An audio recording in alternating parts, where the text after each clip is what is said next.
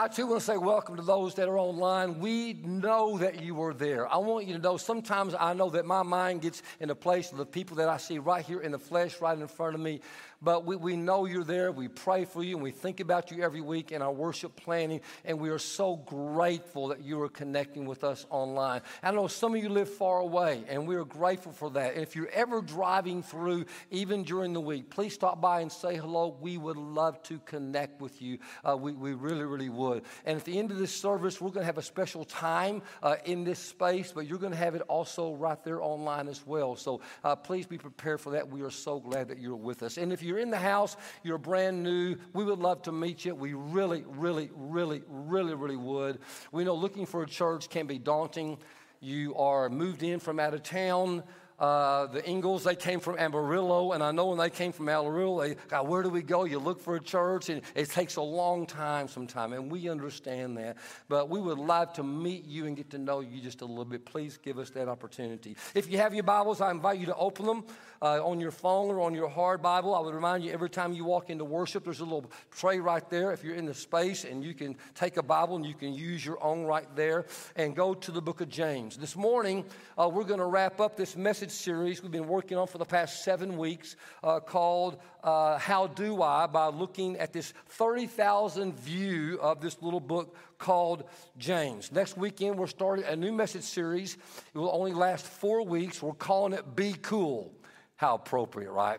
Be cool. And we're going to kind of look through the book of Judges at 4 different characters, and we're going to learn how to lead ourselves. This really message series, this is about self-leadership. Anybody besides me has some areas in your life where you could grow a little bit on self-leadership, on leading yourself. And that's what, because, man, before people are going to follow you, can they lead themselves? So that's kind of what the focus is going to be on for those 4 weeks. And it's a great opportunity to invite someone. Anytime we start a new series, it's a great opportunity to say, hey, man, we're starting something new. Would you please come join us? So I would invite you to do that. But this weekend, we're wrapping up our How Do I series. And, man, I've really enjoyed this. I always kind of hate saying goodbye to a series. I don't mind telling you, you live it, you breathe it, you wrestle with it. And we've learned a whole lot. If you remember in James chapter 1, there were really 2 primary messages that we learned, things we learned. How to persevere in trials. You know, how do you overcome trials? And how do you look at your trials a little bit differently and to see that God is actually working in the middle of them? We also learn how to improve our relationships, primarily by learning how to manage our mouth. That some of us, our mouths get us in trouble. And to learn how to be quicker to listen and slow to speak, and how that can change the dynamics in any relationship. And in chapter 2, we learn the importance of being free from the trap of wealth. That you and I live in a culture where so subtly we get sucked in and we're a part of it. And we live in the culture, but not to be a part of the culture. And all of a sudden we find ourselves playing favoritism. And chapter 2 just really warns us about playing favorites. And then also over here, excuse me, in chapter 1 about playing favorites. But then over here in chapter 2, we have this kind of comment. Chapter 2 is about wealth, but chapter 3 is about 2 things we learned about taming the tongue. And Jeff did a marvelous job last weekend in chapter 3, that my words from my tongue can build people up or tear them down. And being very conscious of that. And then also Judy taught us there's 2 kinds of wisdom, earthly wisdom and godly wisdom. And godly wisdom always ends in you and me being a peacemaker. Because that's what God does. God is a God of shalom, always working toward peace. And then in chapter 4, we learned that you and I have a problem. And we learned of our biggest problem. And the biggest problem is you can't solve it. But God has. And that when we humble ourselves and we receive His grace, our biggest problem can be solved. And here we are to our very last lesson, our very last practice in chapter 5. And it's appropriate that this last lesson comes at the end of the book, because this lesson is all about when you get to the end of your rope. This lesson is all about when you're running out of steam. This is when you get to a point in your life and you don't know where to turn or to whom to turn. And this is where James writes these very important words at the very end of this little book, chapter 5, beginning at verse 13. Is anyone among you in trouble? Let them pray. Is anyone happy? Let them sing songs of praise. Is anyone among you sick? Let them call the elders of the church to pray over them and anoint them with oil in the name of the Lord. And the prayer offered in faith will make the sick person well. The Lord will raise them up. If they have sinned, they will be forgiven. Therefore, confess your sins to each other and pray for each other so that you may be healed. The prayer of a righteous person is powerful and effective. So this final lesson, this final practice that James is teaching us is about the idea of prayer. Now, I know that when I mention this word prayer, it creates all sorts of stuff in people. It's not the most exciting and engaging topic.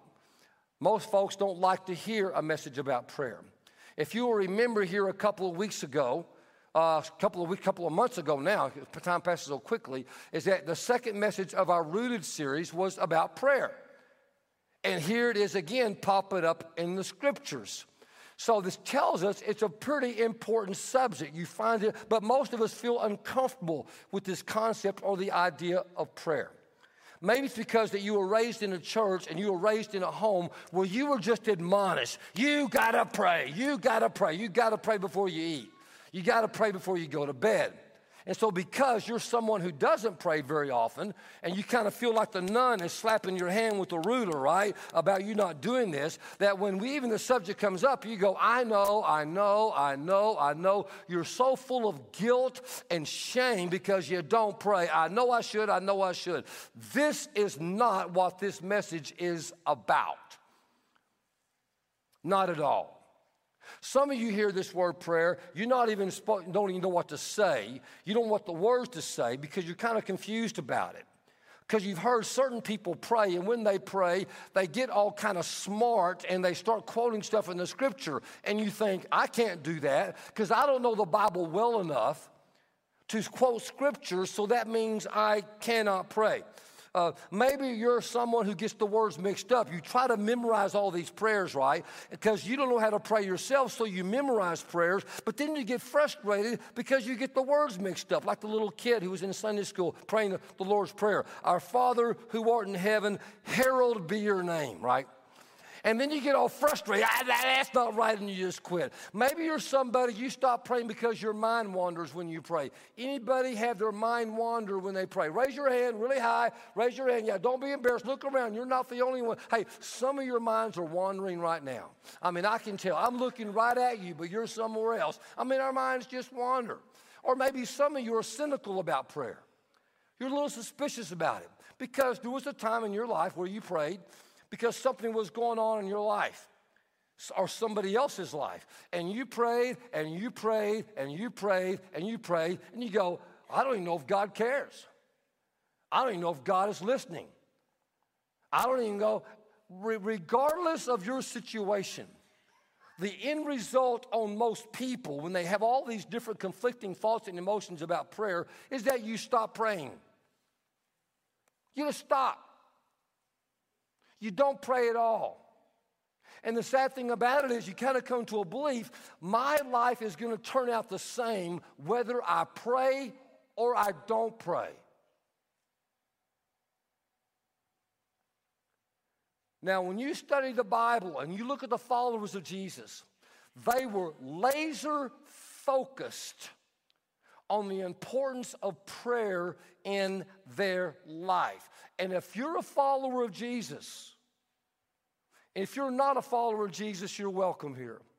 If you're someone who's not sure who Jesus is or is real, you think it's hocus pocus or God is not real, and somebody just twisted your arm this morning and you came to church, you don't even like church, I want you to tell you, you're welcome here. Everybody's welcome here from all walks of life. You're welcome here. But if you're a follower of Jesus, you're going to discover that prayer is a critical facet of their life. Over here in Luke chapter 11, we have this one little powerful little verse. It's just one verse, verse 1. It says, one day, Jesus was praying in a certain place. Now, this is pretty interesting. So often, Jesus would be busy. He'd be healing people. He'd be answering their questions. And all of a sudden, Jesus would just walk away and go to a place and start praying. It was almost rude. He would stop what he was doing, and he would go and he would spend time with God in prayer. Now, I want you to notice what the disciples don't say. They do not say, hey, Jesus, you got to stop sneaking off. You got to stop walking away right in the middle of a healing or a teaching. I mean, you are the thing right now. You're trending on social media. You're the bomb. We got to take advantage of your public notoriety. You're an influencer. We got to take, you can't sabotage this by just walking away when you're right in the middle of something. You can't do. Notice they didn't say that. Here's what they said. Jesus, will you teach us to do what you're doing? Teach us how to pray. Now, if you know anything about Jesus, you know he did some pretty cool stuff. I mean, some really cool stuff. I mean, would somebody agree with me that walking on water is pretty cool? Wouldn't that be pretty cool? You invite the family over for a swimming party this afternoon, and you go, watch this, and you start walking on the water. Wouldn't you like to be able to do that? That'd be so cool. Wouldn't you like to go through McDonald's and get one Happy Meal and drive downtown to Fort Worth and get out there and walk up and down Lancaster and be able to feed every person you saw just for $3.90? How much does a Happy Meal cost today? I don't know. How much? Nobody knows? Okay. Sorry. But just for $5, whatever it is, wouldn't you? And feed all those people? That'd be pretty cool. Wouldn't it be pretty cool? Jesus did that. Wouldn't it be pretty cool for you to go home, turn on your faucet, fill up the sink with water, and turn that water into wine and have communion right there? That'd be pretty cool. Would you agree? All the cool stuff Jesus did, the disciples not once said, Jesus, could you teach us how to do that cool stuff? One thing only in 4 Gospels, one thing he said, would you teach us to do? They said, would you teach us to pray?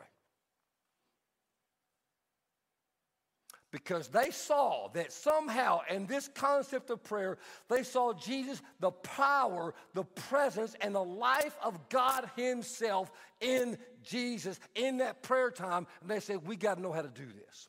So now we got James, a disciple of Jesus, but not just any disciple, who's wrapping up these little 5 chapters. But he's also the brother of Jesus. He watched Jesus his whole life. In the morning, in the afternoon, in the evening, and somehow he grabbed hold of this thing. This thing, prayer, must be pretty important because I see my brother doing it all the time. And he grabbed these 5 lessons that he observed from his brother, and he teaches them to you and me right here in these texts, and I want to share them with you. And here's the first one. Prayer starts where I am. Prayer starts exactly where you are. That's where it starts. I want you to overcome all the false, the crazy ideas that you have about what prayer is.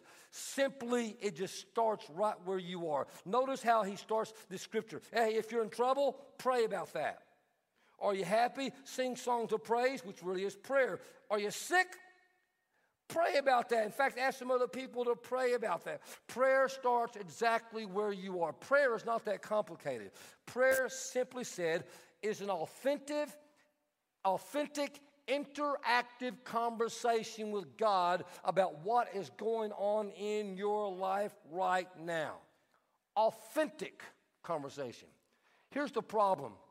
Too many of us, when we start praying, we start getting inauthentic. We stop being authentic.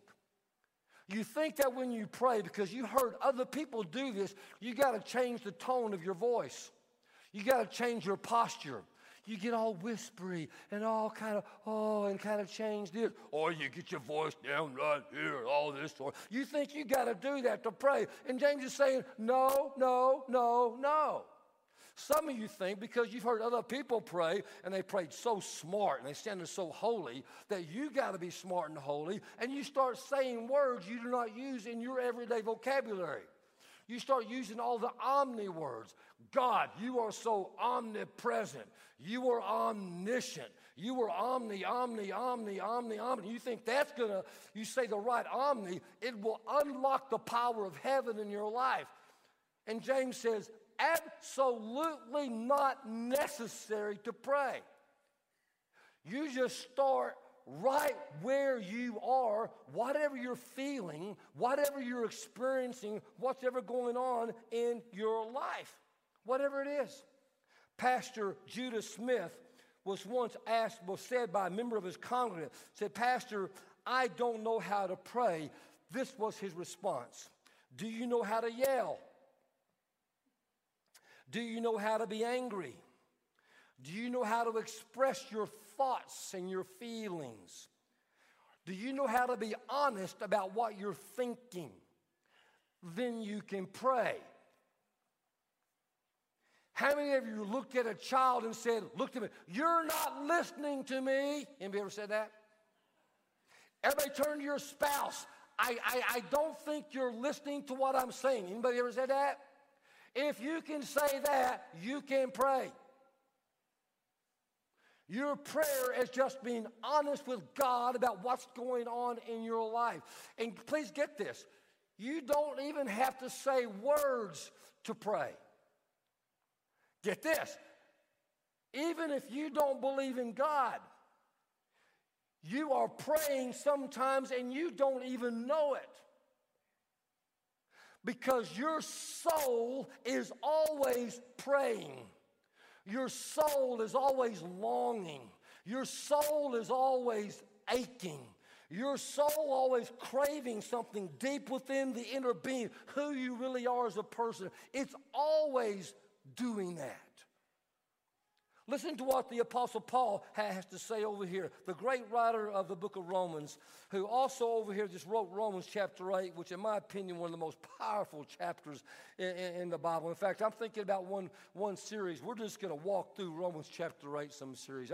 We might do that next summer. I don't know. I mean, it's just a powerful little chapter. But he says, verse 26 of chapter 8, in the same way the Spirit helps us in our weakness, we do not know what we ought to pray for. Does that comfort anybody besides me? That the Apostle Paul, the great Apostle Paul, did not know sometimes what to say in his prayers. But he comes down. But the Spirit himself intercedes for us through wordless, what's the next word? Groans. Prayer is groaning. Prayer is aching. Prayer is whatever in your soul that comes to the top, that you experience it, you become aware of it. That's exactly what Jesus does when he goes off to pray. He goes off to get quiet, to get still, to be aware of what's happening in his soul, and he allows it to come to the top. Here's what I know. Many of you in this room, you're watching online, anyone who can hear my voice, you're watching this in the middle of the week at 3 o'clock in the morning.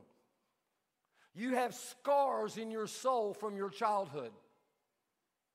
You have wounds from a previous marriage in your soul that you've not finished dealing with yet. You have gratitude in your soul. You have hope in your soul. You have expectations met and unmet. You have hopes and dreams within your soul. Some of you have anger because of grief of a child that has died. I could go on and on and on and on and on.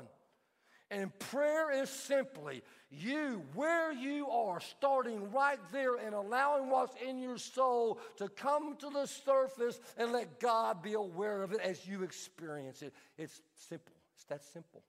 Secondly, my second lesson is my prayers are received. My prayers are not just uttered. My prayers are not just words that are released into the air. I do not pray for my own benefit. I do not pray as an act of self-therapy, as a act of catharsis for my soul. I pray because there is a God who hears. There is a God who listens. There is a God who is paying attention to what I am saying. James is very clear. We pray because God is listening. God cares. He said, verse 15, and the prayer offered in faith will make the sick person well, and the Lord, we'll come back to that later, and the Lord will raise them up. God will hear. God will do something about what he hears. God will act and respond. God listens. Now, we see this throughout Scripture. If God is anything, God is someone who listens. Some of you bought into this idea because years ago you prayed and you prayed and you prayed and you prayed and nothing happened, that God's not listening. But if God's not listening, God is not God. There is no God. Because that's who God is one who listens. The Bible's clear. Exodus chapter 3, in this calling of Moses to go and deliver the people from Egypt. It goes like this in verse 7. The Lord said to Moses, I have indeed seen the misery of my people in Egypt, and I have heard them. I've got that circled in my Bible. I have heard them crying out because of their slave drivers. I'm concerned. I care about their suffering, says the Lord.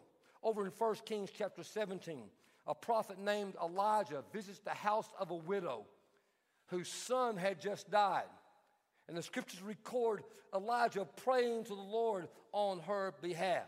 Then he stretched himself out on the board, the scripture says, 3 times and cried out to God, Lord my God, let this boy's life return to him. And the Lord heard Elijah's cry, and the boy's life returned to him, and he lived. We pray because we trust that God is listening. We pray because we trust that God hears. We pray not as a religious exercise. We don't pray because the pastor said you need to pray. We don't pray because your mom and daddy told you. You say your prayers before you go to bed or before you eat. We pray because there is a God who is alive and listening and cares and receives our prayers. A single man was telling me about how he entered into the dating life again and how he's learned that texting is very important in modern day world about dating. And he says, now there's this one particular woman, she won't even talk to me except through texting. And sometimes I send her a text and I get this little notification that says sent or delivered. And every time it's sent or delivered, I have this sense of anxiety. I'm wondering, did she get it? Did she get it? Did she, what I was expressing? But every once in a while, he said, I get a little notification that says delivered. And when I get that notification, delivered, I know she has received it. I don't know what the answer is. I don't know if she's going to say yes or she's going to respond in kind, but I feel connected to her just based on I knowing she received it. You have a God who just doesn't hear but receives your prayer. And he cares. The Bible's clear. Third little lesson, my prayers can change reality. Did you know that? Did you know that your prayers can change reality? James says your prayers will make a difference. Over here in that chapter, and at the very last line we read, it says the prayer of a righteous person is powerful and it is effective. It makes a difference. It can change reality. In fact, say that with me. Say it with me. The prayer of a righteous person is powerful and effective. I wonder if you really believe that. Do you believe that your prayers are powerful and effective? Your prayers make a difference. Your prayers can help change the reality of other people's life. Your prayers are not just a minor form of power. They are a major form of power. I'm talking about a power that you do not have at your disposal except for the practice and the experience of this thing called prayer. You don't pray and say, okay, I'm going to pray, and now I'm going to go solve the problem. You pray believing there's a power that's unleashed when you pray that's going to be helping in the solving of the problem. You just don't pray and say, now I'll get to work and create. No. There's a story in Mark chapter 9 where Jesus comes across this kid and he has an evil spirit in him. Anybody ever had a teenager that you thought was demonized with an evil spirit? And you did everything you could to get that evil spirit out of that teenager, right? You did everything that you could to get them healed from that. Well, Jesus does it. And the disciples come up and they say, Jesus, we tried over and over and over and over and over and over again, and we just couldn't do it. He said, what's the secret? He said, this kind can only come out through what? Through prayer. Church, I'm telling you, there is a power at your disposal that you have in no other place except in this experience called prayer. That does not mean that every time you pray that there's going to be a power that you're going to get what you want, when you want, as you want it. That doesn't mean that at all. Sometimes when you pray, God will not answer in the way that you wanted. Sometimes the timeline will be very different than what you expected. Sometimes the answer will be wait. Sometimes it will be not yet. Sometimes it will be not this way, but this way. But sometimes God will answer your prayers exactly the way you ask. Sometimes God will answer prayer just for his own pleasure the way you ask. Sometimes. There was this son of an ophthalmologist who got invited to go on a mission trip to Sierra Leone, Africa. He went with the medical team. They went into an area that was so impoverished, so destitute, that their work, they felt like, was making very little difference. All the medicine, all the medical skills, just very little difference. And they came across this woman whose eyes were so covered with cataracts, her eyes were pure white. And nothing they did could change or impact those cataracts. They did not have the means. They had two choices: pray or just quit. And they decided to pray. And this son of an ophthalmologist, who's a skeptic when it came to eyes, he testified that while we were praying over this woman, her pupils turned from white to black. As I watched, as we prayed, I watched it happen. And he said, I am an eye skeptic. And I will tell you, this is harder for me to accept because I'm an eye skeptic. I have a mother-in-law who's almost blind. I have people in my family who have glaucoma, serious glaucoma issues. But he said, you know what? There was no medicine and there was no surgery. And the only explanation could be there was power in prayer that healed that woman. Now, let me say this, let me be very clear, because sometimes in the church has abused this concept, so many, about prayer and healing. So please understand this so it's perfectly clear about the subject matter. In the Bible, physical healing is never an end in itself. It's not the main event, ever, ever. It's always a bigger picture, a bigger thing that God is doing. It is the preamble, it is the foretaste of the bigger thing that God is going to do. Such in the scriptures, Lazarus, he dies, Jesus' best friend. Ultimate act of healing. He raised him from the dead. Would you agree? Pretty impressive miracle. But one day later, Lazarus dies. He gets sick. Doctors can't heal him. The miracle of Lazarus coming out of the tomb wasn't about Lazarus coming out of the tomb. It was pointing to the future. There's going to come a day, Lazarus, well, I will call you out of the tomb and you will live with me forever in eternity, and nothing in earth can touch you then. That is the miracle he's pointing to. See, the main event is not the healing. Salvation is the main event. Redemption is the main event. Forgiveness is the main event. Reconciliation is the main event. Eternity is the main event. Sometimes when you and I pray, God doesn't answer exactly the way you want, because God sees the bigger picture. God sees something bigger that's going on. It's not for you and me to understand what God is doing or what God is not doing. Because you can't. It would kill you if you understood. That's not our job. Our job is simply to pray. That's our job. knowing that reality can be changed when you do that. Sometimes it will, sometimes it won't, but there's a spiritual reality that is forever. There's no words you can say that will make God heal somebody. Stop trying. You just pray, trusting that God's working. And this truth remains. Sometimes the scripture says you don't have because you don't ask.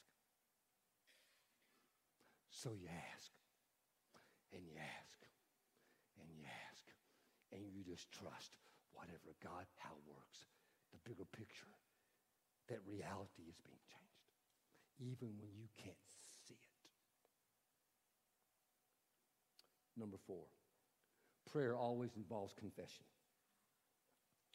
James takes a turn. You think you got it figured out. You got your list. I'm going to pray for this. I'm going to pray for that. I'm going to pray for that. And all of a sudden he says, whoop, it's not just that. You got to bring the real you to the table. You got to bring the real you to the table.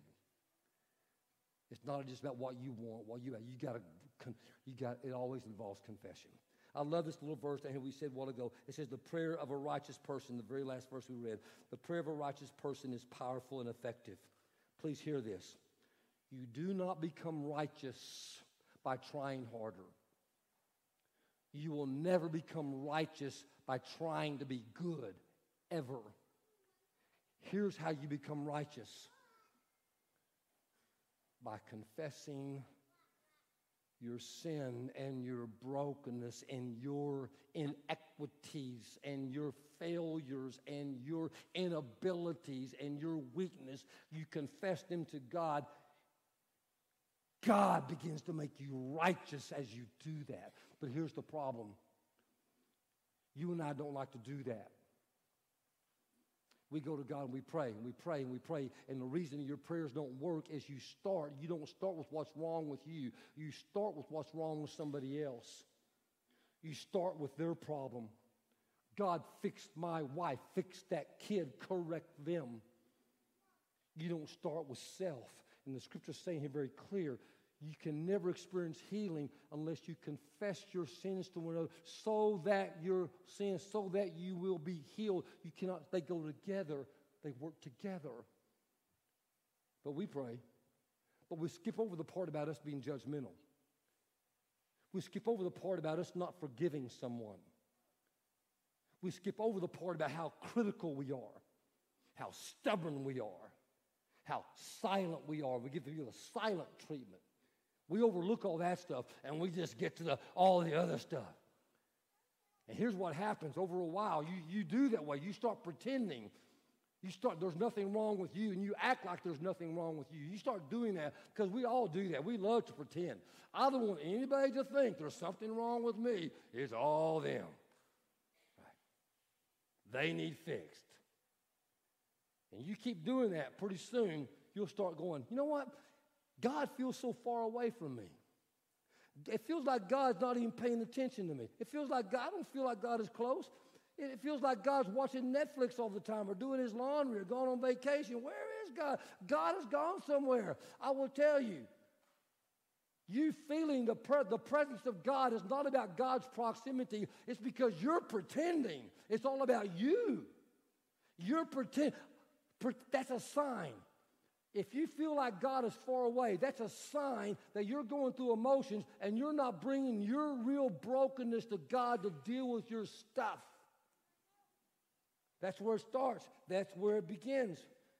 And you're afraid, if I do that, God's going to bring his wrath upon me. No. The scripture says, Psalm 51:17, my sacrifice, O God, is a broken spirit, a broken and contrite heart. You, God, will not despise. God loves it when you confess. God loves it when you admit, because you're being real. You're being genuine. You're being authentic. You're not being like, I got my act together. Because God knows. And not only that, he ups the game. He says, don't just confess to one another. And you're going, I'm out. Because if I confess to somebody else, that may be embarrassing. They might think less of me. In fact, they may turn away and leave me. Can I tell you the truth? It's possible that could happen. And I will tell you, that says something about them, not about you. That says something about where they are in their walk with Jesus, not about you, if somebody does that or if you do that. Because I know, I've seen it 1,000 times, that every time someone confesses, healing begins. You will not overcome addiction alone. You will not do it. You won't beat it. You will not beat bitterness alone. I promise you, you cannot do it. You will not overcome depression by yourself. Because here's what depressed people do. You retreat. You just want to be by yourself. And the more you're by yourself, the more alone you are. And the more depressed you get. It is only when you go and confess it to somebody else, I am depressed, I'm having that, all of a sudden you begin to be healed. You cannot do it by yourself.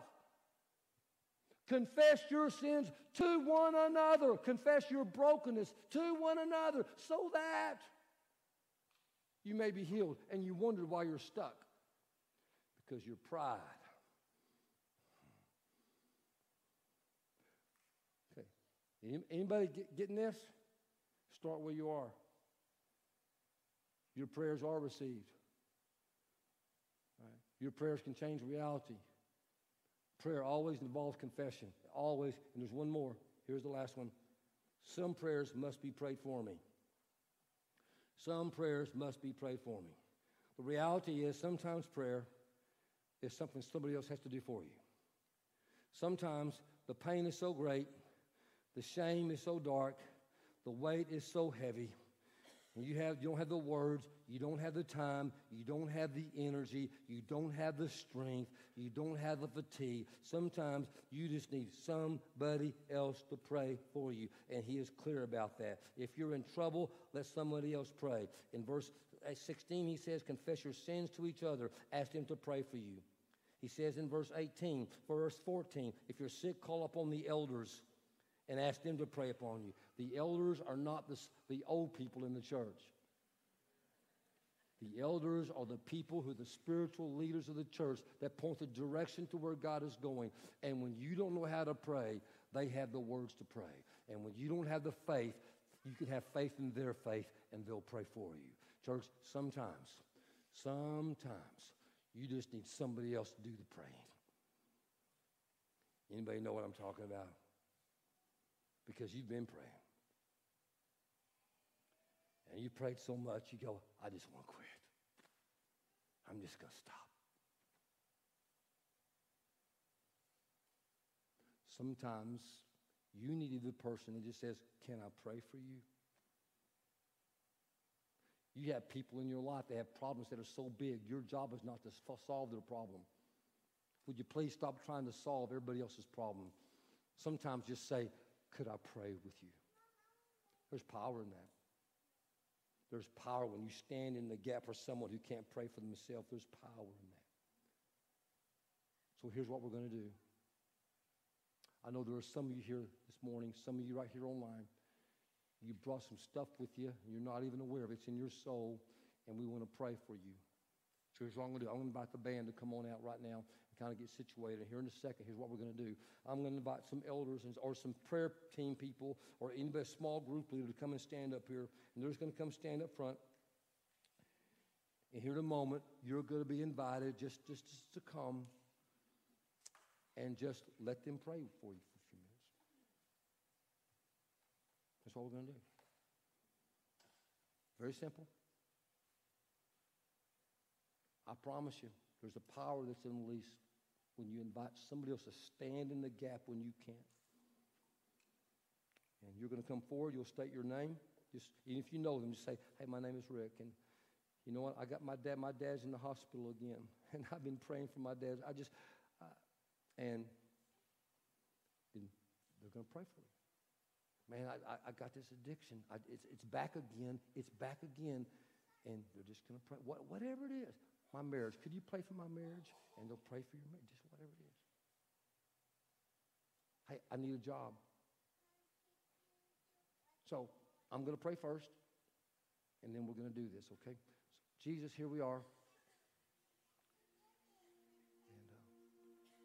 And we're going to do exactly what your brother told us to do. We're going to start where we are. And God, there are some of us here this morning who come here to worship, and we got all this baggage, we got all this stuff. Some of us come, God, with lots of hopes and dreams. Our baby's about to be born, and we're kind of excited, we're kind of scared. We don't know what to do with being a parent. Some just moved into a new town, and we're lost. We don't know where we belong, and we just feel lonely, God. We just feel lonely. God, there are some here who lost someone to death, and the grief is so heavy. There's some that's so excited. They just had a birthday, God, and they just want somebody else to know to pray for them. We're going to start, God, where we are. And some of us, God, feel a weight that is so heavy, we can't carry it anymore. And we're going to start there, God, because that's what your word says. You tell us to start right there, and we tell us to trust you, that you'll answer. You may not answer right now. You might answer tomorrow, God, but your word says you listen and that you will answer, and we're going to trust. Your word says, God, that you are our help in every time of trouble. And you just told us in James, you just told us, if you're in trouble, pray. Ask people to pray for you. So, God, hear our prayers, hear our troubles, hear our hopes, hear our dreams, hear our prayers. So I'm going to invite the elders or the prayer team, anybody who feels so compelled to pray online, we're going to do it with you as well. Just come up here and stand right now, please. Just find your way to stand right up here. Just find your way. Anybody from the prayer team, anybody who has a heart for praying, if you have any elders in the church, just come on up here. Just find your way. Any staff feels compelled, just kind of find your way. And here's what we're going to do. Here in a second, I'm going to invite everybody to stand, and we're going to sing a song. Anytime you're ready, you come forward and just speak to one of these people and say your name. Even if you know them, you say your name. My name is Rick. Just say your name and just give a word or two. Hey, here's what I got. Here's what I'm hoping for. And then they're going to say, can I pray for you? Those little words. Can I pray with you? Can I pray for you? Then they're going to pray. And just whatever it takes, okay? So I'll invite everybody to stand. Will everybody stand? Let us worship God, and let us pray.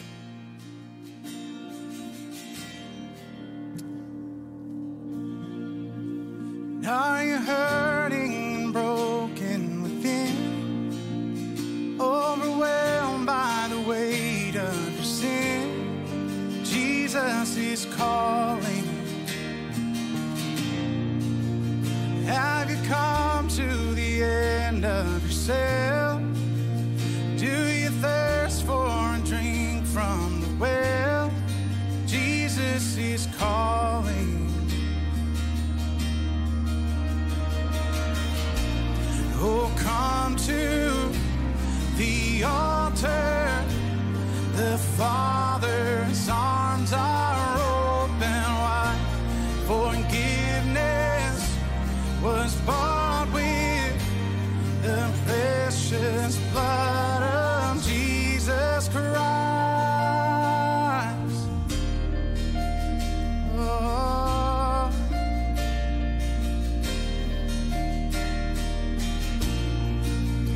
Leave behind your regrets and mistakes.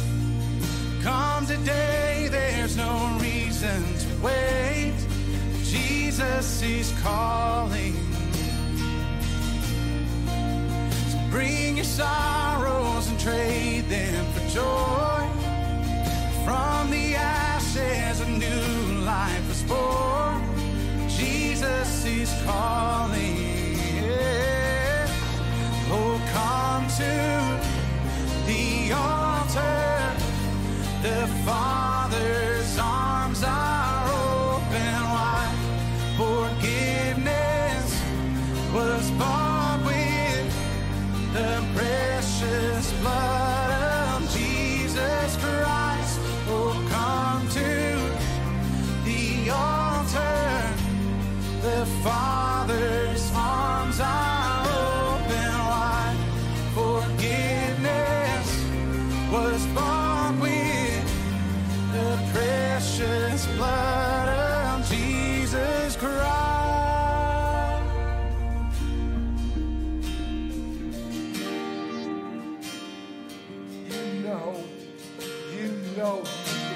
someone to join you in prayer about something.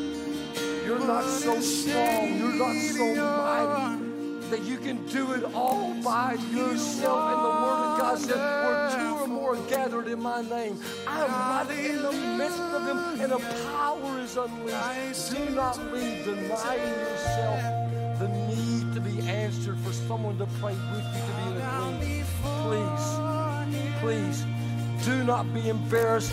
Do not let pride stand in the way of receiving the gift that God wants to give you. Come to the altar. Come to the altar. Come to the altar. Know what is Savior? Isn't He wonderful? Sing hallelujah. Christ is risen. We bow down before Him, for He is Lord of all. Sing hallelujah. Christ is risen. So come and oh, come to the altar. The Father's arms are open wide. Forgiveness was bought with the precious blood of Jesus Christ. Oh, come to the altar. The Father's arms are open wide. Forgiveness was bought with the precious blood of Jesus Christ. Yes, come.